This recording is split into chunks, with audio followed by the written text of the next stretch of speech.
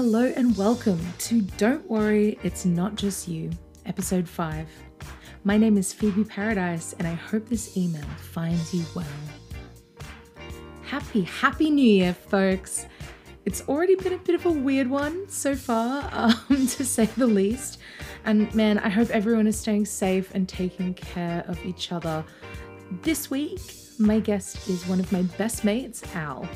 And instead of talking about his fabulous history as a booker, DJ, and freelancing writer, instead we got completely sucked into a conversation about the minutiae of nu metal, fashion, movies, music, and his awesome podcast that you should all check out.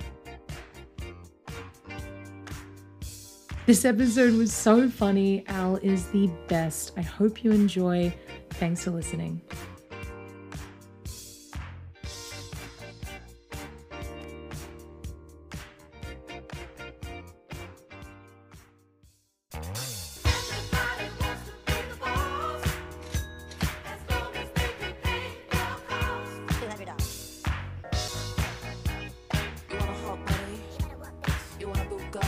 This is her side hustle. Who's hiring you, where it's located, what time they want you, and how much they're paying. Alicia only takes bookings when it suits her. Being a girl boss isn't about taking calls. Being a girl boss means chasing yourself. Want to be successful in this world? You have to follow a passion, not a paycheck. And what did you book? Today, I am joined by a man of many talents and beloved by all. He's lived a life as a DJ who's supported the likes of rapper Freddie Gibbs. He's produced comedy content for Adult Swim, the Comedy Channel, and the ABC. But to me, he's one half of the Nu Metal Appreciation Society, known as Take a Look Around Pod, examining the short-lived but deeply fascinating period where rap rock and blockbuster cinema collided. According to the online publication Life Without Andy, his accolades include wearing a Cro-Mags t-shirt. He's best known as Batesy, but you can call him Al. It's Alistair Bates. Welcome, darling. Hello, Phoebe. Thank you for that beautiful intro. You're so welcome. Thank you so much for joining me on the pod today. Are you wearing your Cro-Mags shirt right now? No. I'm wearing a Steely Dan shirt right now. It's called aging. We've made it, guys. That's right. Yeah.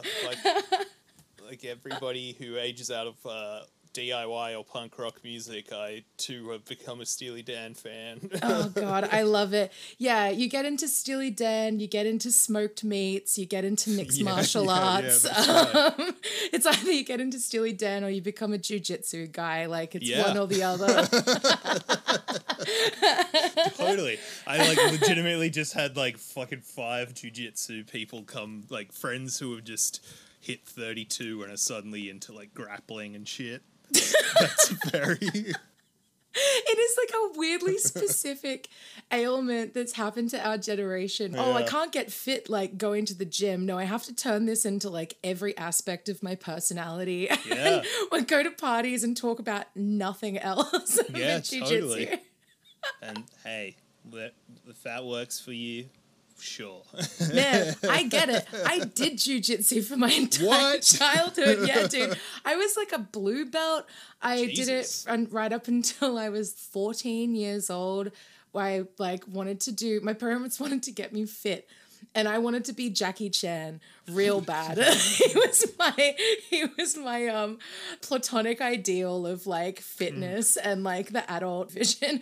And so we did jiu-jitsu, and I was absolutely mortified to realize that jiu-jitsu is all just grappling on the ground. You don't learn how to do flips. You don't learn how to convert a tennis racket into a weapon comically.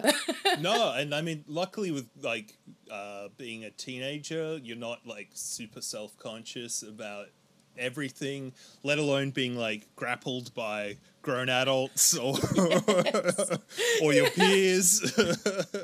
It was at the PCYC down in Suncorp Stadium in Milton, and my sensei was called Sensei Mark Hasman. We had to call him Sensei Mark Hasman.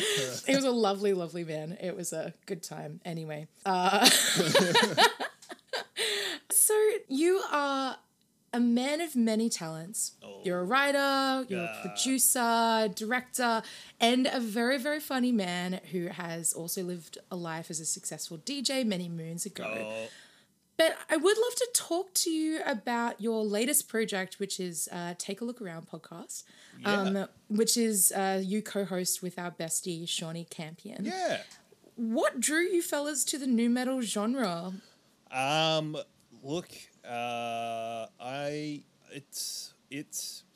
for years, Sean and I kind of talked about doing a podcast together, kind of movie related, and like I think maybe as early as 2015, we had like the embryonic idea for something called Cage Match, where we were going to watch like all of the Nicolas Cage movies, which I think around the same time maybe Mike Check came out, the Alexi Toliopoulos, Cameron James show, which is fucking phenomenal. But, so good. But I also bear a passing resemblance to Alexi, so like I had this mild fucking panic attack about like, if I do like a film podcast about a single actor, we also wear like linen shirts and have big framed glasses.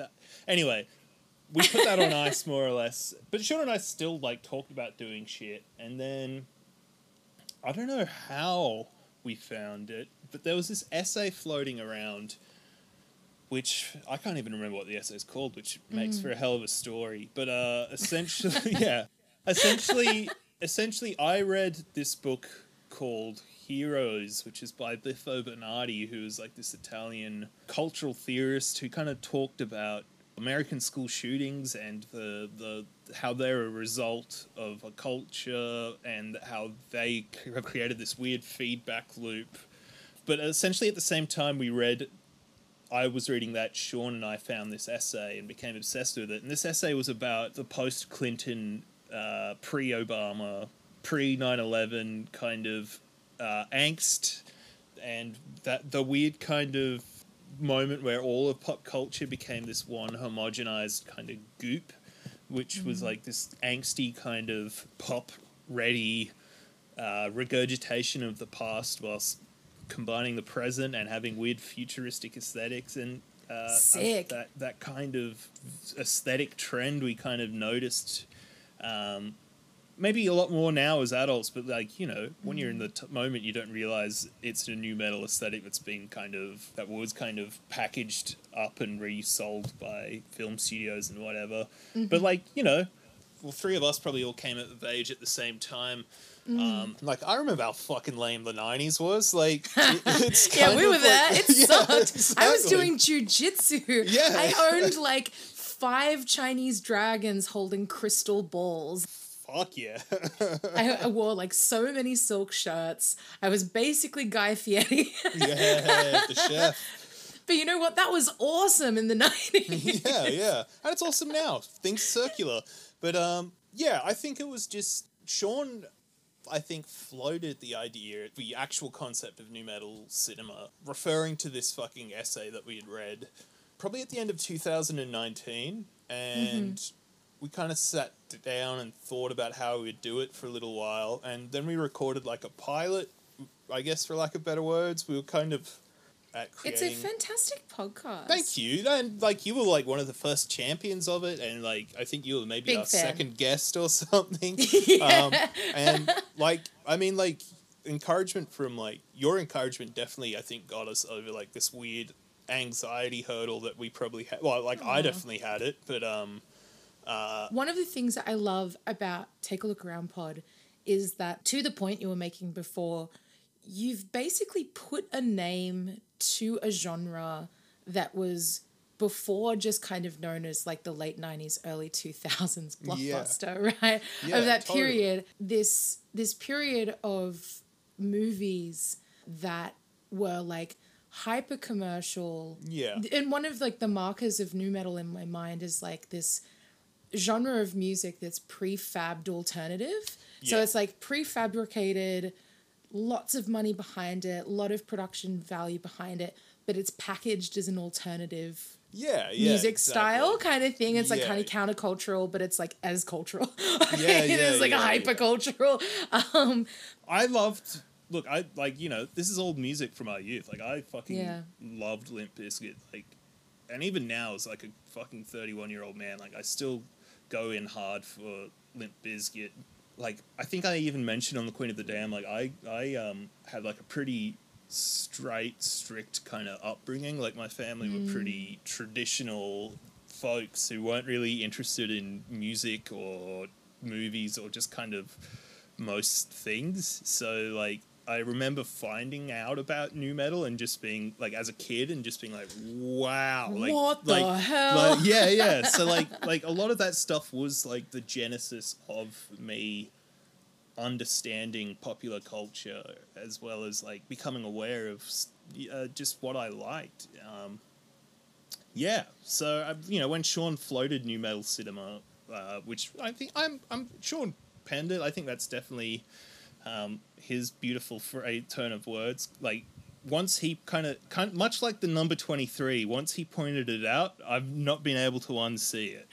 So you find nu metal everywhere you go, and we kind of have, like, I feel like every link we've kind of drawn, like, sometimes like we'll say something and I'll be like, I don't know about that, and then like I'll reflect on it for like a week or so, and then just out of curiosity look it up. And like, look, we bullshit a lot, but every now and then, like 4 times out of 5, I feel like we kind of hit the nail on the head. I think so too.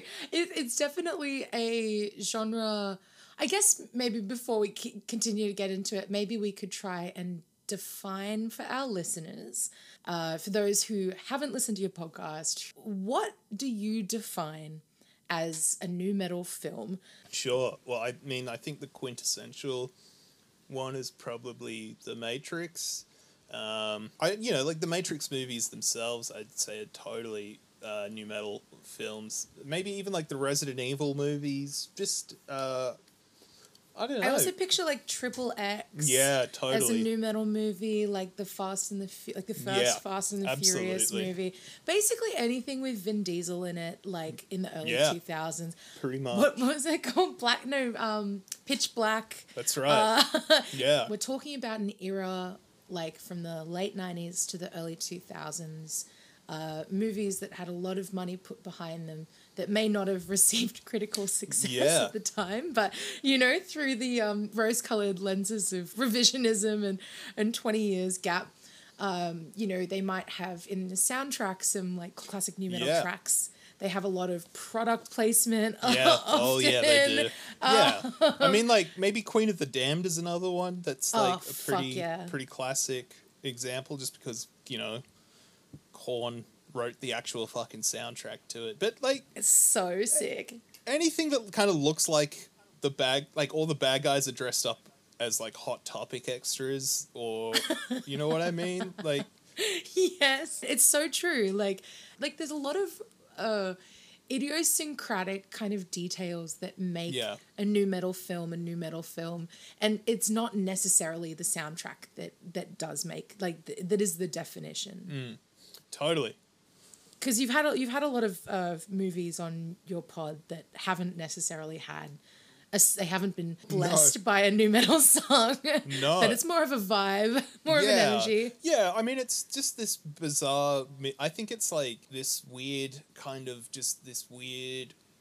the century malaise and paranoia mixed with like this kind of innocence of what is yet to come in the century, where, you know, everyone's like already on edge, but 9/11 hadn't happened yet. So like, I think America as a whole were just kind of desperately looking for a boogeyman in popular culture.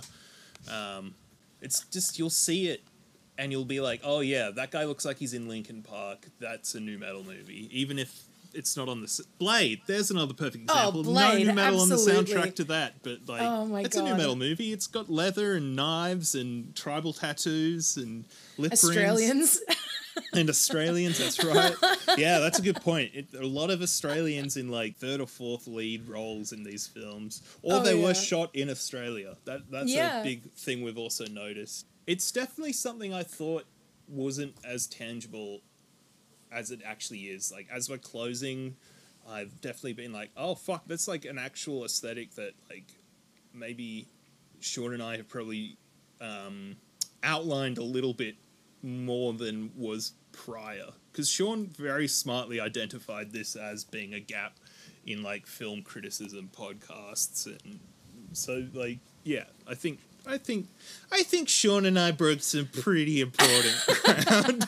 Like, finally, the white man is being represented in That's right. We took rap music and put a lot of guitars on it and made it cooler.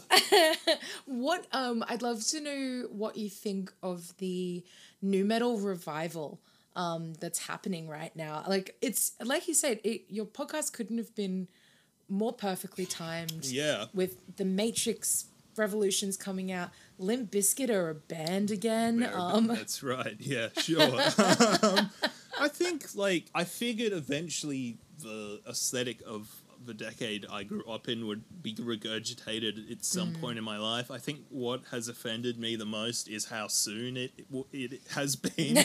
Just because it's like whatever, it's cool. I don't know. As I said earlier, like, the 90s fucking sucked. And, I wasn't a big fan of the early noughties. Like, I don't know. It's weird that we want to revisit JJ's, like, flared jeans or whatever, but also it means, like, skate shoes and comfy clothes that I like that aren't chuggy anymore. So, like, I could wear, like, fucking Dickies slacks again and not feel like a loser. You can finally wear your button-up, like, stripy shirts that have, like, graffiti screen printed on the front of it. I literally just bought some checkered fucking Vans, and it's just like, yeah. I'm praying, like, a week or two from now we get the wallet chain back, like... Baby, the wallet chain's back. It's been back in a big way. Exactly. Yeah. See, I'm out. Yeah, like, the kids can have fun. Let them wear their Jenko jeans and their wallet chains. It's sick. Bring back Velcro wallets. That's all I have to say about it. It was crazy going through TikTok in preparation for our episode. Oh, man, I'm excited now. Yeah, baby. And seeing how many... like, young kids, not just teenagers, but, like, people in their 20s or whatever, that are, like, really genuinely, earnestly, like, interacting with that style and adopting it. And not just the cool stuff from that period, but, like, the stuff that sucked as well, like the low-rise jeans. I blame my hip dips on low-rise jeans. Sure. Like, it just changed the shape of my body. It has nothing to do with my diet or sedentary lifestyle. It has everything to do with wearing jeans 1 or 2 sizes too small from the years 2003 to 2006. I'm with you, man. And whilst we're on this, I don't blame Vans shoes for giving me, like, severe orthotic problems and hip displacement. And I actually blame the uncool New Balances that I was supposed to wear instead. Yes. I blame my Payless shoes versions of Etnies. I blame them for my scoliosis. That's right. Yeah. Not the cool things. Yeah, that's it. But, you know, that said, I didn't post my Spotify Wrapped this year because I was in the top 10% of Linkin Park listeners. Oh, yeah, fuck yeah, man. But I mean... I was so embarrassed. Oh, dude, you don't have to be, like... I remember one year I had, like, a Spotify Wrapped that was literally just, like, the Beatles, the Rolling Stones, Led Zeppelin, Elvis Presley, Drake. And it was just huge, like, yeah, I listen to music energy. Like, you're like, yeah, you know, I don't even have a favorite band. I just like to turn on the radio and whatever comes on is my favorite song. That's definitely, like, after quitting DJing, like, that was definitely a thing for me where I was like, I just don't have an interest in music for the moment. Like, I just will put on the radio and that's it. I know what you mean. I was talking to my old bandmate Ruby. We had breakfast the other week. We were talking about how, like, when you're in a band, you've got this kind of vested interest in local music and, like, wanting to explore new bands and, like, you know, kind of constantly being, like, up to date with it. Yeah. And I swear to God, the moment I stopped playing in a band, I was like, I hate music. I Yeah. just listen to Linkin Park now. Dude. And I know Sean went through a very similar phase where he was like, I'm not a punk anymore. I listen to Machine Gun Kelly. Yeah. Oh, And yeah. I'm like, Wait, this is- Sean, that means you're still punk if you're listening to Machine Gun Kelly. Oh, yeah, famous noted punk and Machine Gun Kelly. So let's chat about your career DJing. You mentioned that you were hired to do a few weddings. If it's anything like my photographer friends who have said they'll do anything, they won't do weddings because weddings are hell.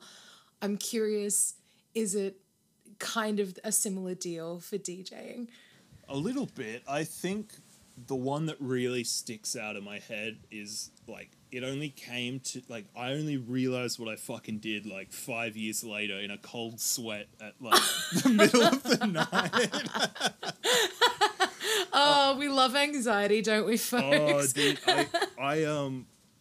so I don't know. They were, if anything, they were fucking too nice. I'm not gonna name them.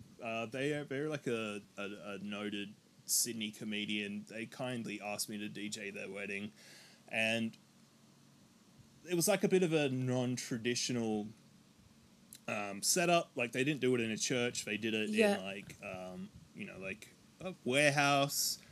The whole way it was set up was it was such a small little pokey kind of room. So essentially, and they were talking through the microphone that was connected to the PA that was connected to, you know what I mean? Like Yeah, gotcha. so I don't know how this happened. Well, I do, just sheer anxiety.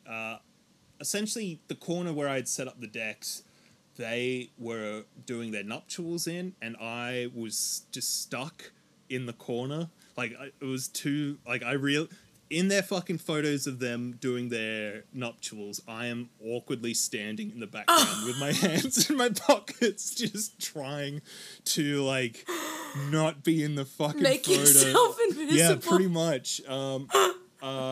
Henry Stone, once a year, I think during their, like, anniversary, at least maybe... He sent it to me at least twice, like 2 fucking photos from this wedding of me just standing awkwardly in the corner. That is, like... I don't have Holy any shit. regrets, really, but, like, that is probably one of them. But then, this is the thing that I remembered fucking 5 years later, was they asked me to play Something by George Harrison, which, technically, it's a Beatles song. And I was like, fuck yeah, dude, of course. Like, I know that album back to front, so don't worry. I can literally It's my favorite band, the fucking, Beatles. yeah, exactly. Yeah. I can put, I'll put it on, it'll be totally fine. And I don't know why or how, but I just in sheer arrogance was like, I put on the song after. So for their first dance, they danced to the wrong song. That was still, like, I only just realized, like, 5 years ago. Like, they asked for something and I gave them Oh Darling, which is the song after. And I remembered... I know. Like, I don't know. Oh my God. I know. Did they say... They didn't say I don't anything? think they said it. I don't know, man. Like, as I said, like, I just legitimately just bolted upright and was just like, oh my God. And, like, I feel like I was a bit of a fucking... I probably was a bit of a prick about chasing up the invoice, too. So it was just this, like full body fucking cringe that, like... I'm sure they had an amazing wedding. That like this guy like gave me You're tickets. going red right I now. know, Don't like, even at it. sucks so much, man. Like, and obviously there was no like hard feelings because like this guy I got. Oh, I mean I don't fucking know. Who fucking knows? He's given me tickets to his stand-up shows since, and like that's a good sign normally, right? I mean, but like maybe he invited me to like sit me in front and roast me, but it just didn't get it. He didn't get a chance. I don't know. Like, You're just a great story at parties now. oh yeah. This fucking burnout, like, yeah, dude. And that was like, I was a mess at that point in my life. Like, Oh, darling. like various stages of my life, I've just been a fucking legitimate mess. But that was like the first time I tried to quit drinking. So, like, Yeah, I was, like, in wow. this weird headspace of, like, oh my god, like, I don't know what's going on. And because normally I just drink as Dutch courage. I didn't Yeah. have that, so I was just this jittery, nervous mess. So that's definitely, like, one reason why I just stood in the corner of these wedding photos. Standing like Michael Cera. Or like I'm Oh, picturing dude. that picture of Robert Yeah. Pattinson standing in the kitchen. Just Yeah, oh, like- dude, it was literally like that. Like, it just fucked, man. I'm so sorry. That's no, horrendous. don't be. I'm gonna try and I'm gonna figure out where they could be. But I'm in that like I am sucked. amazed that they didn't say anything to you. Have you spoken to them since, like, about it, or No, are you just like you're like I'm no. taking this to my grave? I'm- This is I haven't. Next time I see this person, I'm gonna like, firstly confirm, and then fucking grovel, and maybe even like offer to refund them. But until they hit me up, until they reach out. I am none the wiser as far as they know.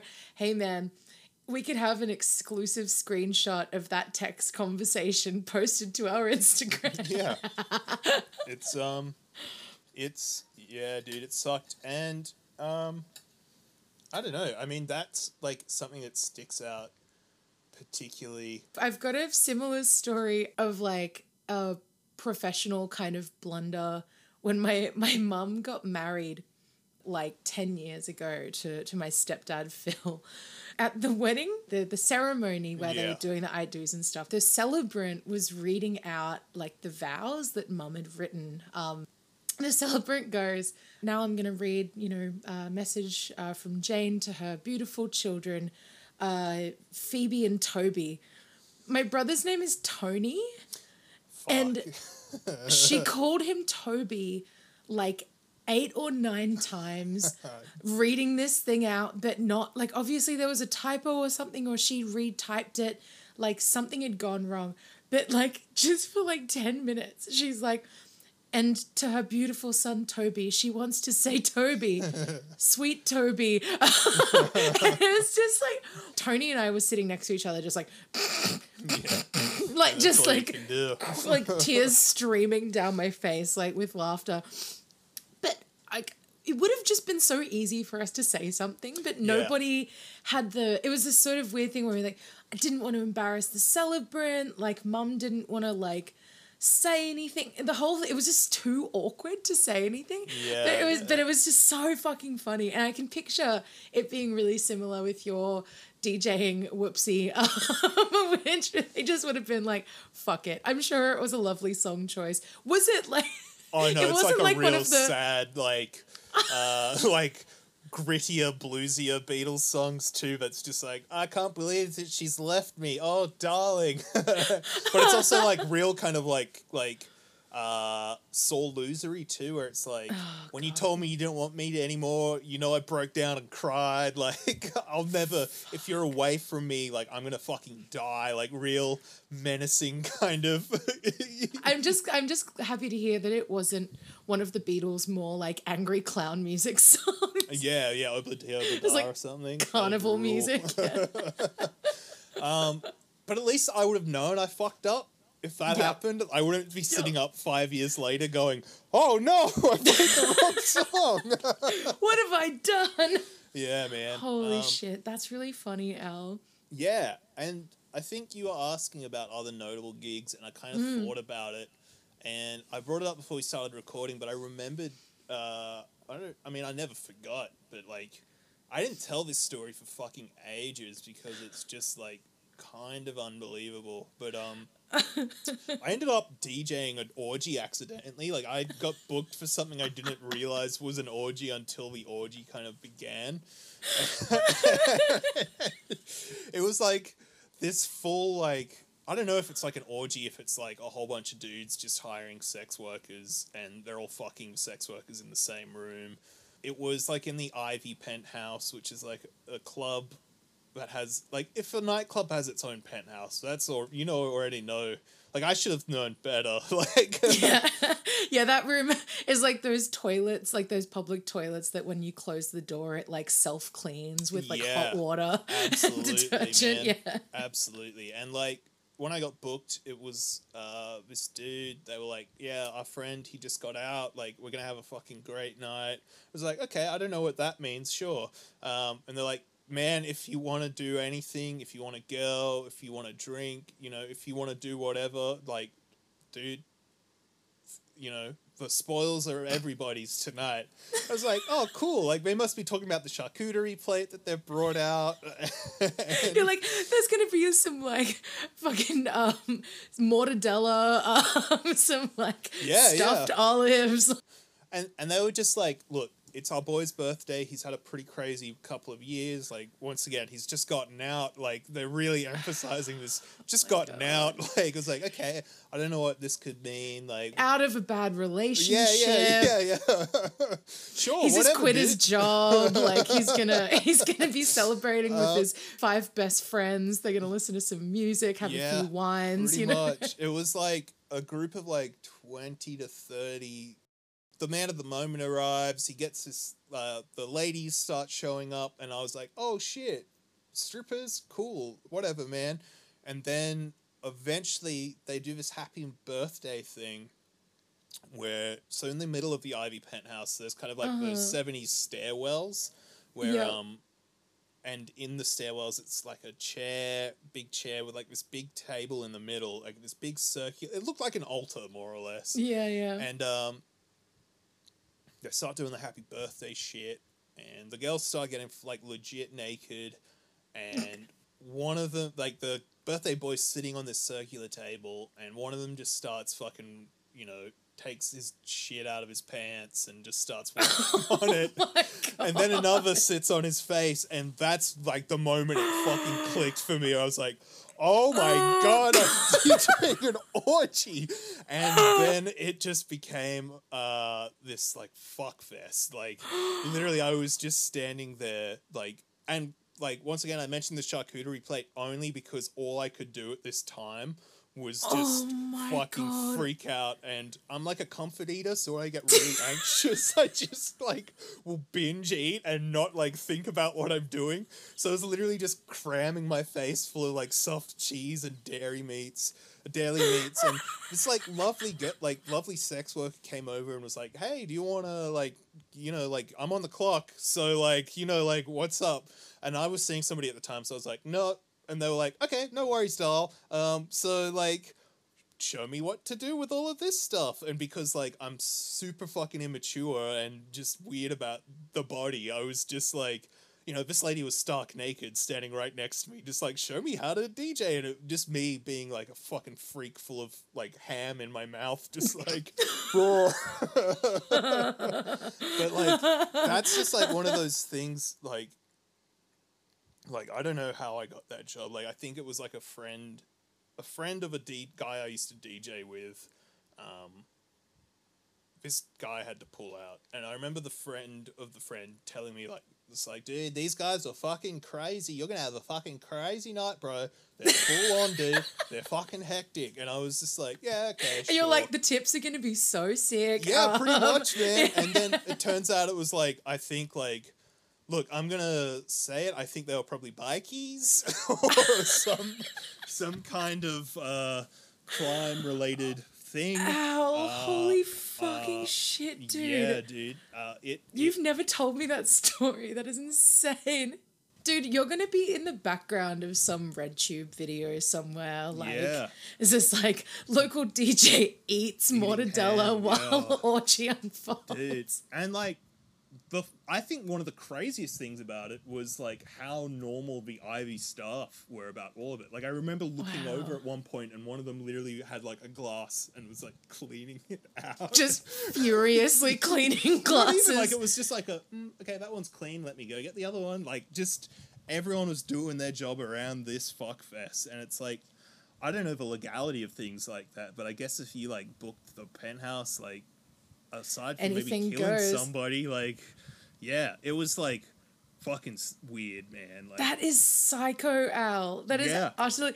And knowing you now, my dear friend, like hearing that story, I'm just trying to picture you in that situation and I can't. I'm the second hair, like I would be so scared. Oh, well, that's the other thing, too, really where it was like, I'm fucking too scared to bail on this job right now. like, these are scary dudes. Like, I am now realizing what my friend got out meant. Like, it's just this, like, I think... He threw you under the bus, and he didn't prepare you for what it was going to be as well. Not at all. No, I didn't realize it was going to be this gang... bikey fuck fest. Like oh man, that sex worker, like what an angel. Like she clearly saw that you were suffering and wanted to just like make you feel more comfortable. Holy shit. God bless up, babe. Her. Yeah, bless up, baby. And I think so I probably, that was like 2017, and that's kind of when I kind of started maybe traditional work again, and kind of went to a 9 to 5 and kind of put DJing back on the back burner. Wait, are you saying this was a catalyst to you, like, changing careers? It was a big moment.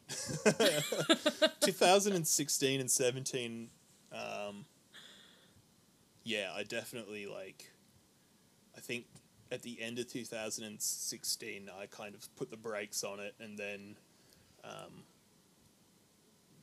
like... Wanted to move on to other things. And, like, eventually you get over staying up till... Like, I probably kept on DJing up until the pandemic, but, like, taking it seriously, I stopped in 2000... Well, not seriously, but, like, as a hobby, as something I enjoyed, I stopped in 2016 and only would do it for... It got to a point where it was like, I can just do this in 2-hour blocks once a week to receive an ungodly amount of money for doing very little. But, incredible.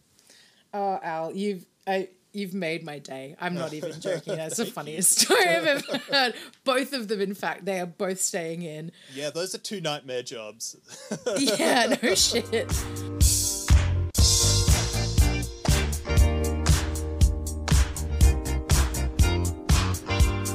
So, Al, you and me, just a couple of girl bosses wading their way through the murky waters of the business world, finding opportunities, spitting in their face, and then maybe finding other opportunities and kissing them in their faces. You know, it's hard to know where to turn. But one thing we do know for sure is that it's about drive. It's about power. We stay hungry. Right. We devour. Devour what, you might ask? Well, our TikTok entrepreneurs are here with the answers. Here's how I make nearly $1,000 a month in passive income as a 14-year-old. Listen, I've had 3 business lunches today. I did a lot of typing. I am exhausted. All you have to do is join me live tonight, right here on TikTok. Here's how I'm making 7 figures, even when I'm sitting in bed with COVID. Making $3,000 a week on this one simple thing. Make up to $400 per hour speaking. I'm about to share something with you, something small that changed my life forever. And this is the key. You are about to hear the number one cheat code to life.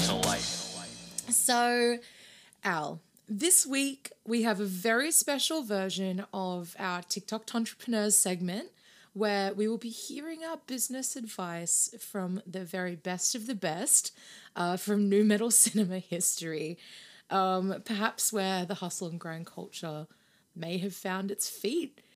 I live my life a quarter mile at a time. Nothing else matters, not the mortgage, not the store, not my team and all their bullshit. For those 10 seconds or less, I'm free. So, your friend, close personal friend of the pod, Vin Diesel. That's right. You guys have a bit of a relationship with Vin Diesel in Take a Look Around pod, as he is like a bit of a staple of the nu metal cinema genre, I would say. I would too, yeah. He's the patron saint in many ways. Yeah, indeed. Would you say that Vin's like attitude to, you know, like hustle and grind culture would have like any imprint on the the toxic culture that we're sort of stuck with these days. Well, I mean, he looks like Pitbull, so yes. I don't know, man. Like, you're not a fan of the Vin, no, are I you? fucking hate Vin Diesel, and I fucking hate the Fast and the Furious movies. This is like my Waterloo, because I know everyone's against me on this, but like, fuck him. I'm so sorry to hear that, Al. That's a really sad day for me personally. The worst. Oh my god. Yeah, he's an interesting character. I think he's so interesting because he's one of those actors that has taken a character that he played once upon a time and has started to live it like it's reality. Yeah. Like he played this character in the Fast and the Furious films and then was like, oh no, this is me. I am that guy. Yeah. And then just has gone on to spend the rest of his life still in character. Like, it, you know, like when fucking Johnny Depp was like, oh, I am a pirate. Yeah. Totally. Yeah, he's fully Jack Sparrowed himself into reality. Yeah, he has. But yes, I am inspired by that message. And rightfully so. I'm finding out that nobody is honest. Everybody's a liar. The music business is the biggest joke in the world. The only true people out there are the fans that are coming to the shows and the bands that are playing in the show. It's all illusion. And it is an illusion. It's not really happening. It's like there's video screens. That's a value. My dog's the value. Word, man. Word. I didn't see a single fucking lie. So, could you please describe for the listeners what is happening in this TikTok? It's Fred Durst just giving us some truth. You know, it's all an illusion, baby. The music industry, some of the biggest suckers you've ever met. And he's right, man. The only people keeping it real are the fans. The fans, baby. It's so true. It's so all a fucking screen. true. That's one thing I've learnt from this video. And that his dog is his value. What is your relationship like with Fred Durst? Because I see him as almost like the ultimate side hustler these days, because he like started out as this massive cultural moment with Limp Bizkit, like one of the biggest bands in the world for like 2 weeks, then became the butt of every joke in Hollywood and the music industry, and then disappeared for like 15 years and then reemerged as this like auteur filmmaker. Yeah, I mean that's kind of the model now that I think about it. Yeah, like I don't know. I think he's just neat. He's freaking neato, babe. Dorito, baby. No, I think he's cool. I mean, he sucks. Like he's probably a shitty person, but like I don't think he's as he gets it. Everyone kind of labeled him as an idiot, but I think he always got it, man. Do you think that by virtue of Fred Durst being a nu metal musician, are then all of his movies by proxy nu metal movies? Yes, or absolutely. do they fall outside of it? Did you end up seeing The Fanatic? Not all of his movies, but haven't. for The Fanatic definitely is, because it has Limp Bizkit songs in it. Fanatic rules, man. It's good. I love it. It's so good, Yeah. man. I just really like John Travolta. I've wanted to watch it for a long time, but it's I've never been quite in the mood. Worth a shot, worth a watch. I think we probably do need to get a little more motivated, and who better than the king of motivation himself? Yeah, okay. Getting up at 4 o'clock in the morning every day before anybody else and grounding my thought process is in the no one will outwork me. No one. I love and I respect you guys. Motherfuckers won't outwork me. I'll start with this. 2 hands. Putting it to work. Jesus Christ. He's another fuckwit I hate, dude. I hate The Rock. How does that make you feel? Just, I don't know. Like, you know, there's like the whole like, what I hate to be a hater, but fuck him, dude. Like, I hate to be a hater, but man, fuck you, Dwayne. yeah, like I don't know.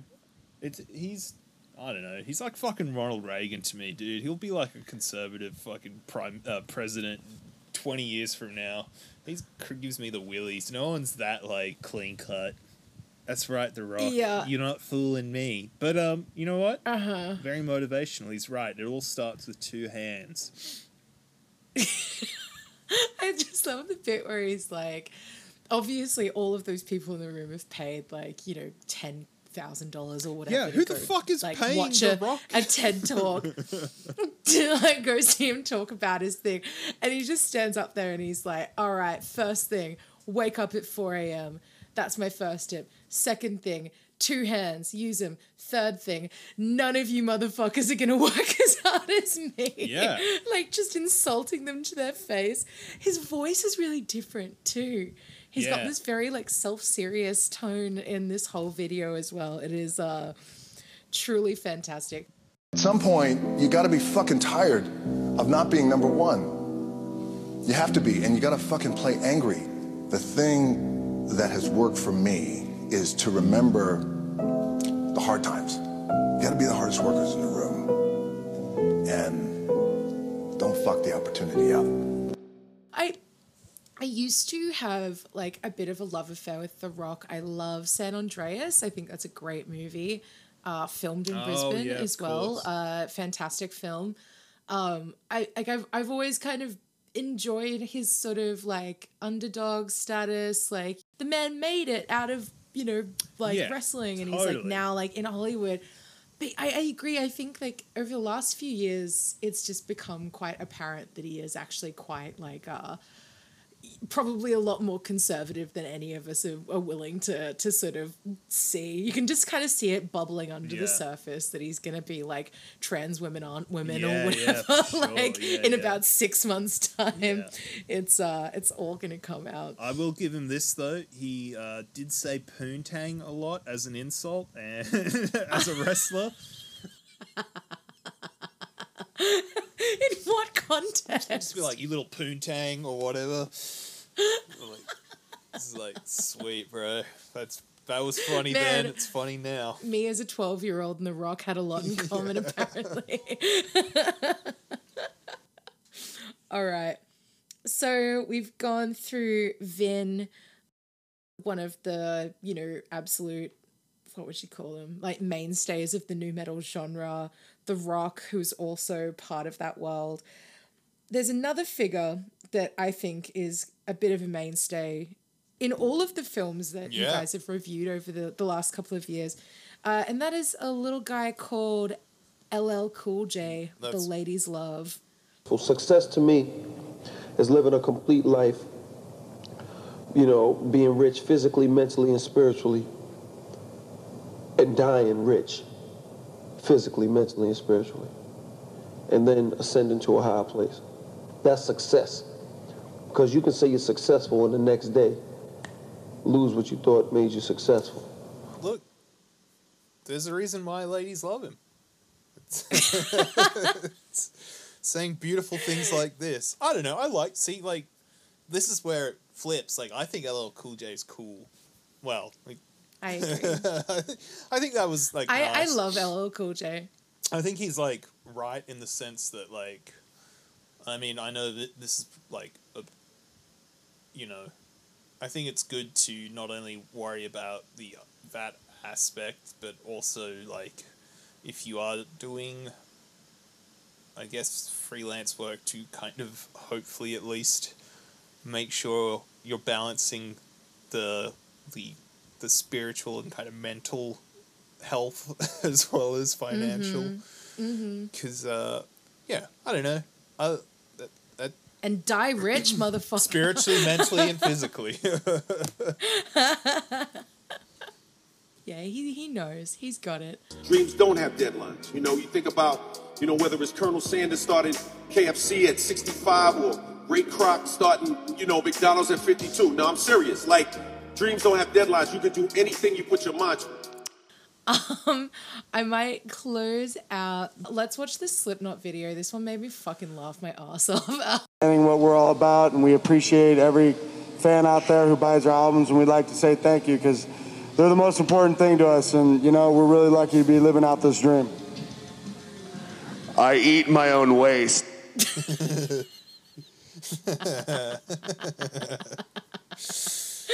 That rules. Did you have this? Words to live by. Yeah, I love you guys. I eat my own fucking puke.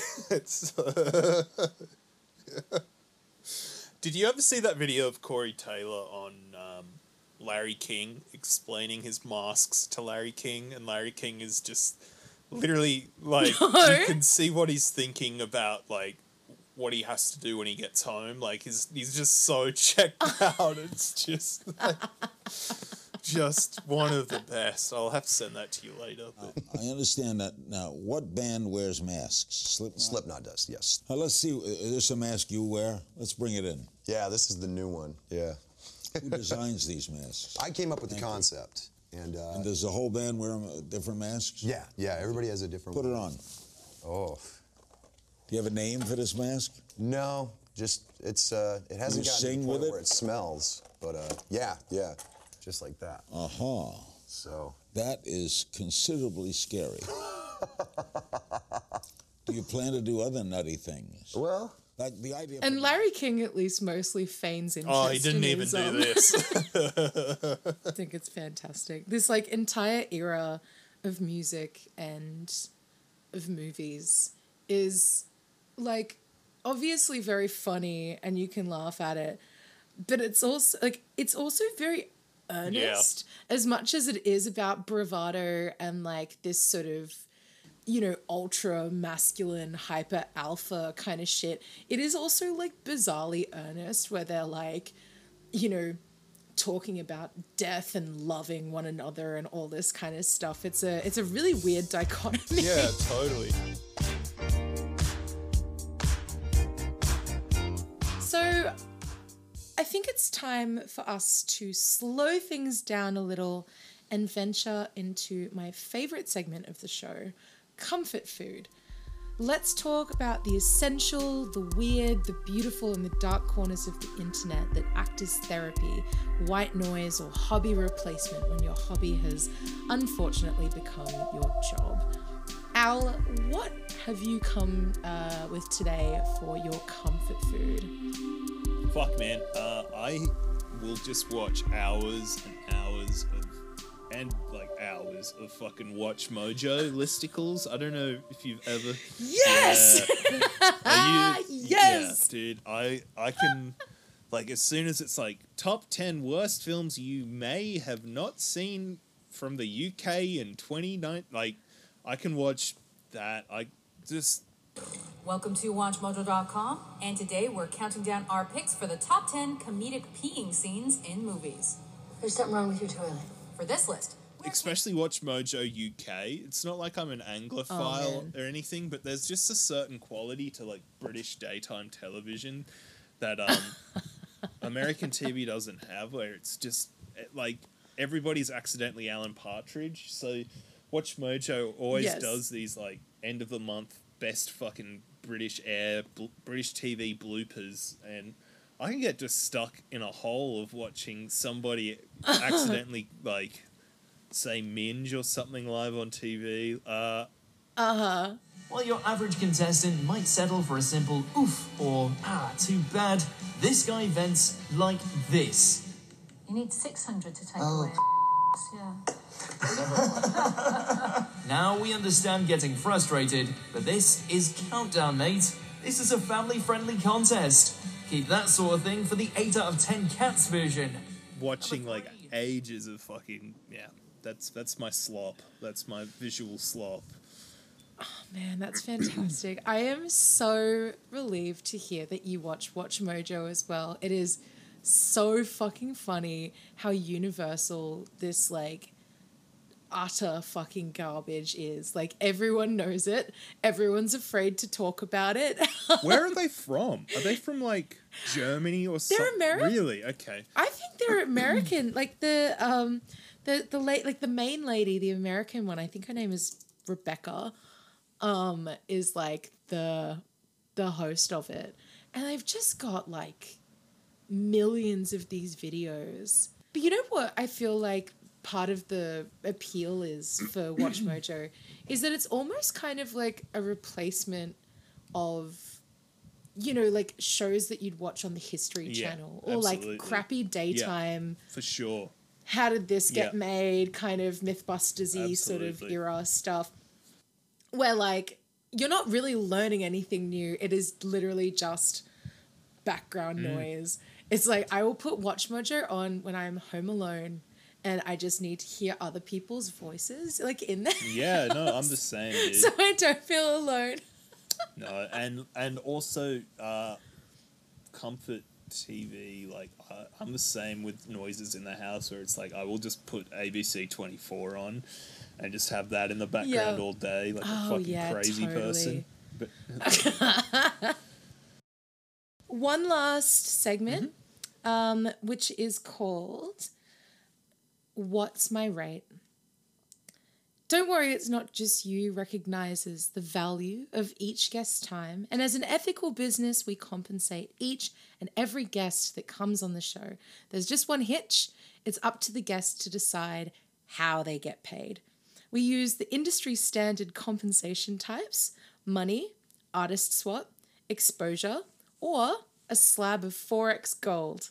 This is a choose your own adventure style segment where truly nobody wins. Alistair Bates, how would you like to get paid for today's episode? Baby, we're talking exposure. I need to get that fucking that follow account back up, baby. I'm sitting at a meager 300 after you gotta just like, this is the mighty have fallen. Babylon, you know, like it's the once I was put in Twitter jail. Twitter jail. So okay, this is normally where I'll read out a like a choose your own adventure style piece, but I kind of want to actually take it a bit further this time, and rather than it be like a fictional piece, I actually kind of want to do something. So I was thinking of doing like a real sponsored ad for you. Oh my god. I don't know how you feel about that, but I think it would be kind of funny to do a sponsored ad that's like maybe the photo from the wedding that you DJ'd at. Or like something like that. Anyway, so I'm going to workshop this and I will get back to you. Fuck yeah. But you are going to be paid an exposure. I love it. We're just going to work out exactly what we're going to do with it. Because I want to take this out of the fictional world and put it into something very, very real. So thank you. Don't worry. It won't be against your wishes. It'll be something good. But yeah, so I think that is all of the time we have today. Al, I want to thank you so much for your time and for coming onto the podcast. It's been really fun. I love you. And I also forgot to mention, Al is the composer of the very theme song of this podcast. He very generously created a piece for us, which I absolutely love. Thank you so much. Do you have anything, Al, that you would like to plug before we go? Yeah, take a look around. Podcast. You can find that where you get podcasts. My YouTube channel. Well, I'll drop the links in the show notes as well. Yeah, man. And just my Twitter, Acapulco_8. And that's all I got for now. I mean, stay tuned. Big things coming soon, Sean and I babe. got the Lookies coming up, which is the end of show award. So get ready. So it's Hollywood's exciting. Night of Nights. Oh, it's going to be so fabulous. And I'm hoping to, I'm going to be coming back on the pod possibly next week for Charlie's Angels. That's right. Bit of synergy here. I'm so excited. I can't wait. I absolutely love Charlie's Angels. I watched it 2 weeks ago, awesome. And I am already ready to watch it again. It is one of my all-time favorite movies. So shock horror, I'm going to love the shit out of it here and on your podcast. Hey, hell yeah. Shamelessly. All right, darling. Thank you so much again. No worries. And, my pleasure. Thank you. Guys, I love you. Thank you so much for listening to this week's episode. You can find us everywhere that you stream podcasts. I would really appreciate it if you were so inclined to like and review and rate the podcast. It means a lot to me. And share with your friends. There's a lot more of you listening to this than I ever would have thought possible. So thanks. Anyway, all right, have a great day, guys. See you later. Bye. Money will come and go. We know that. The most important thing in life will always be the people in this room. Right here. Right now.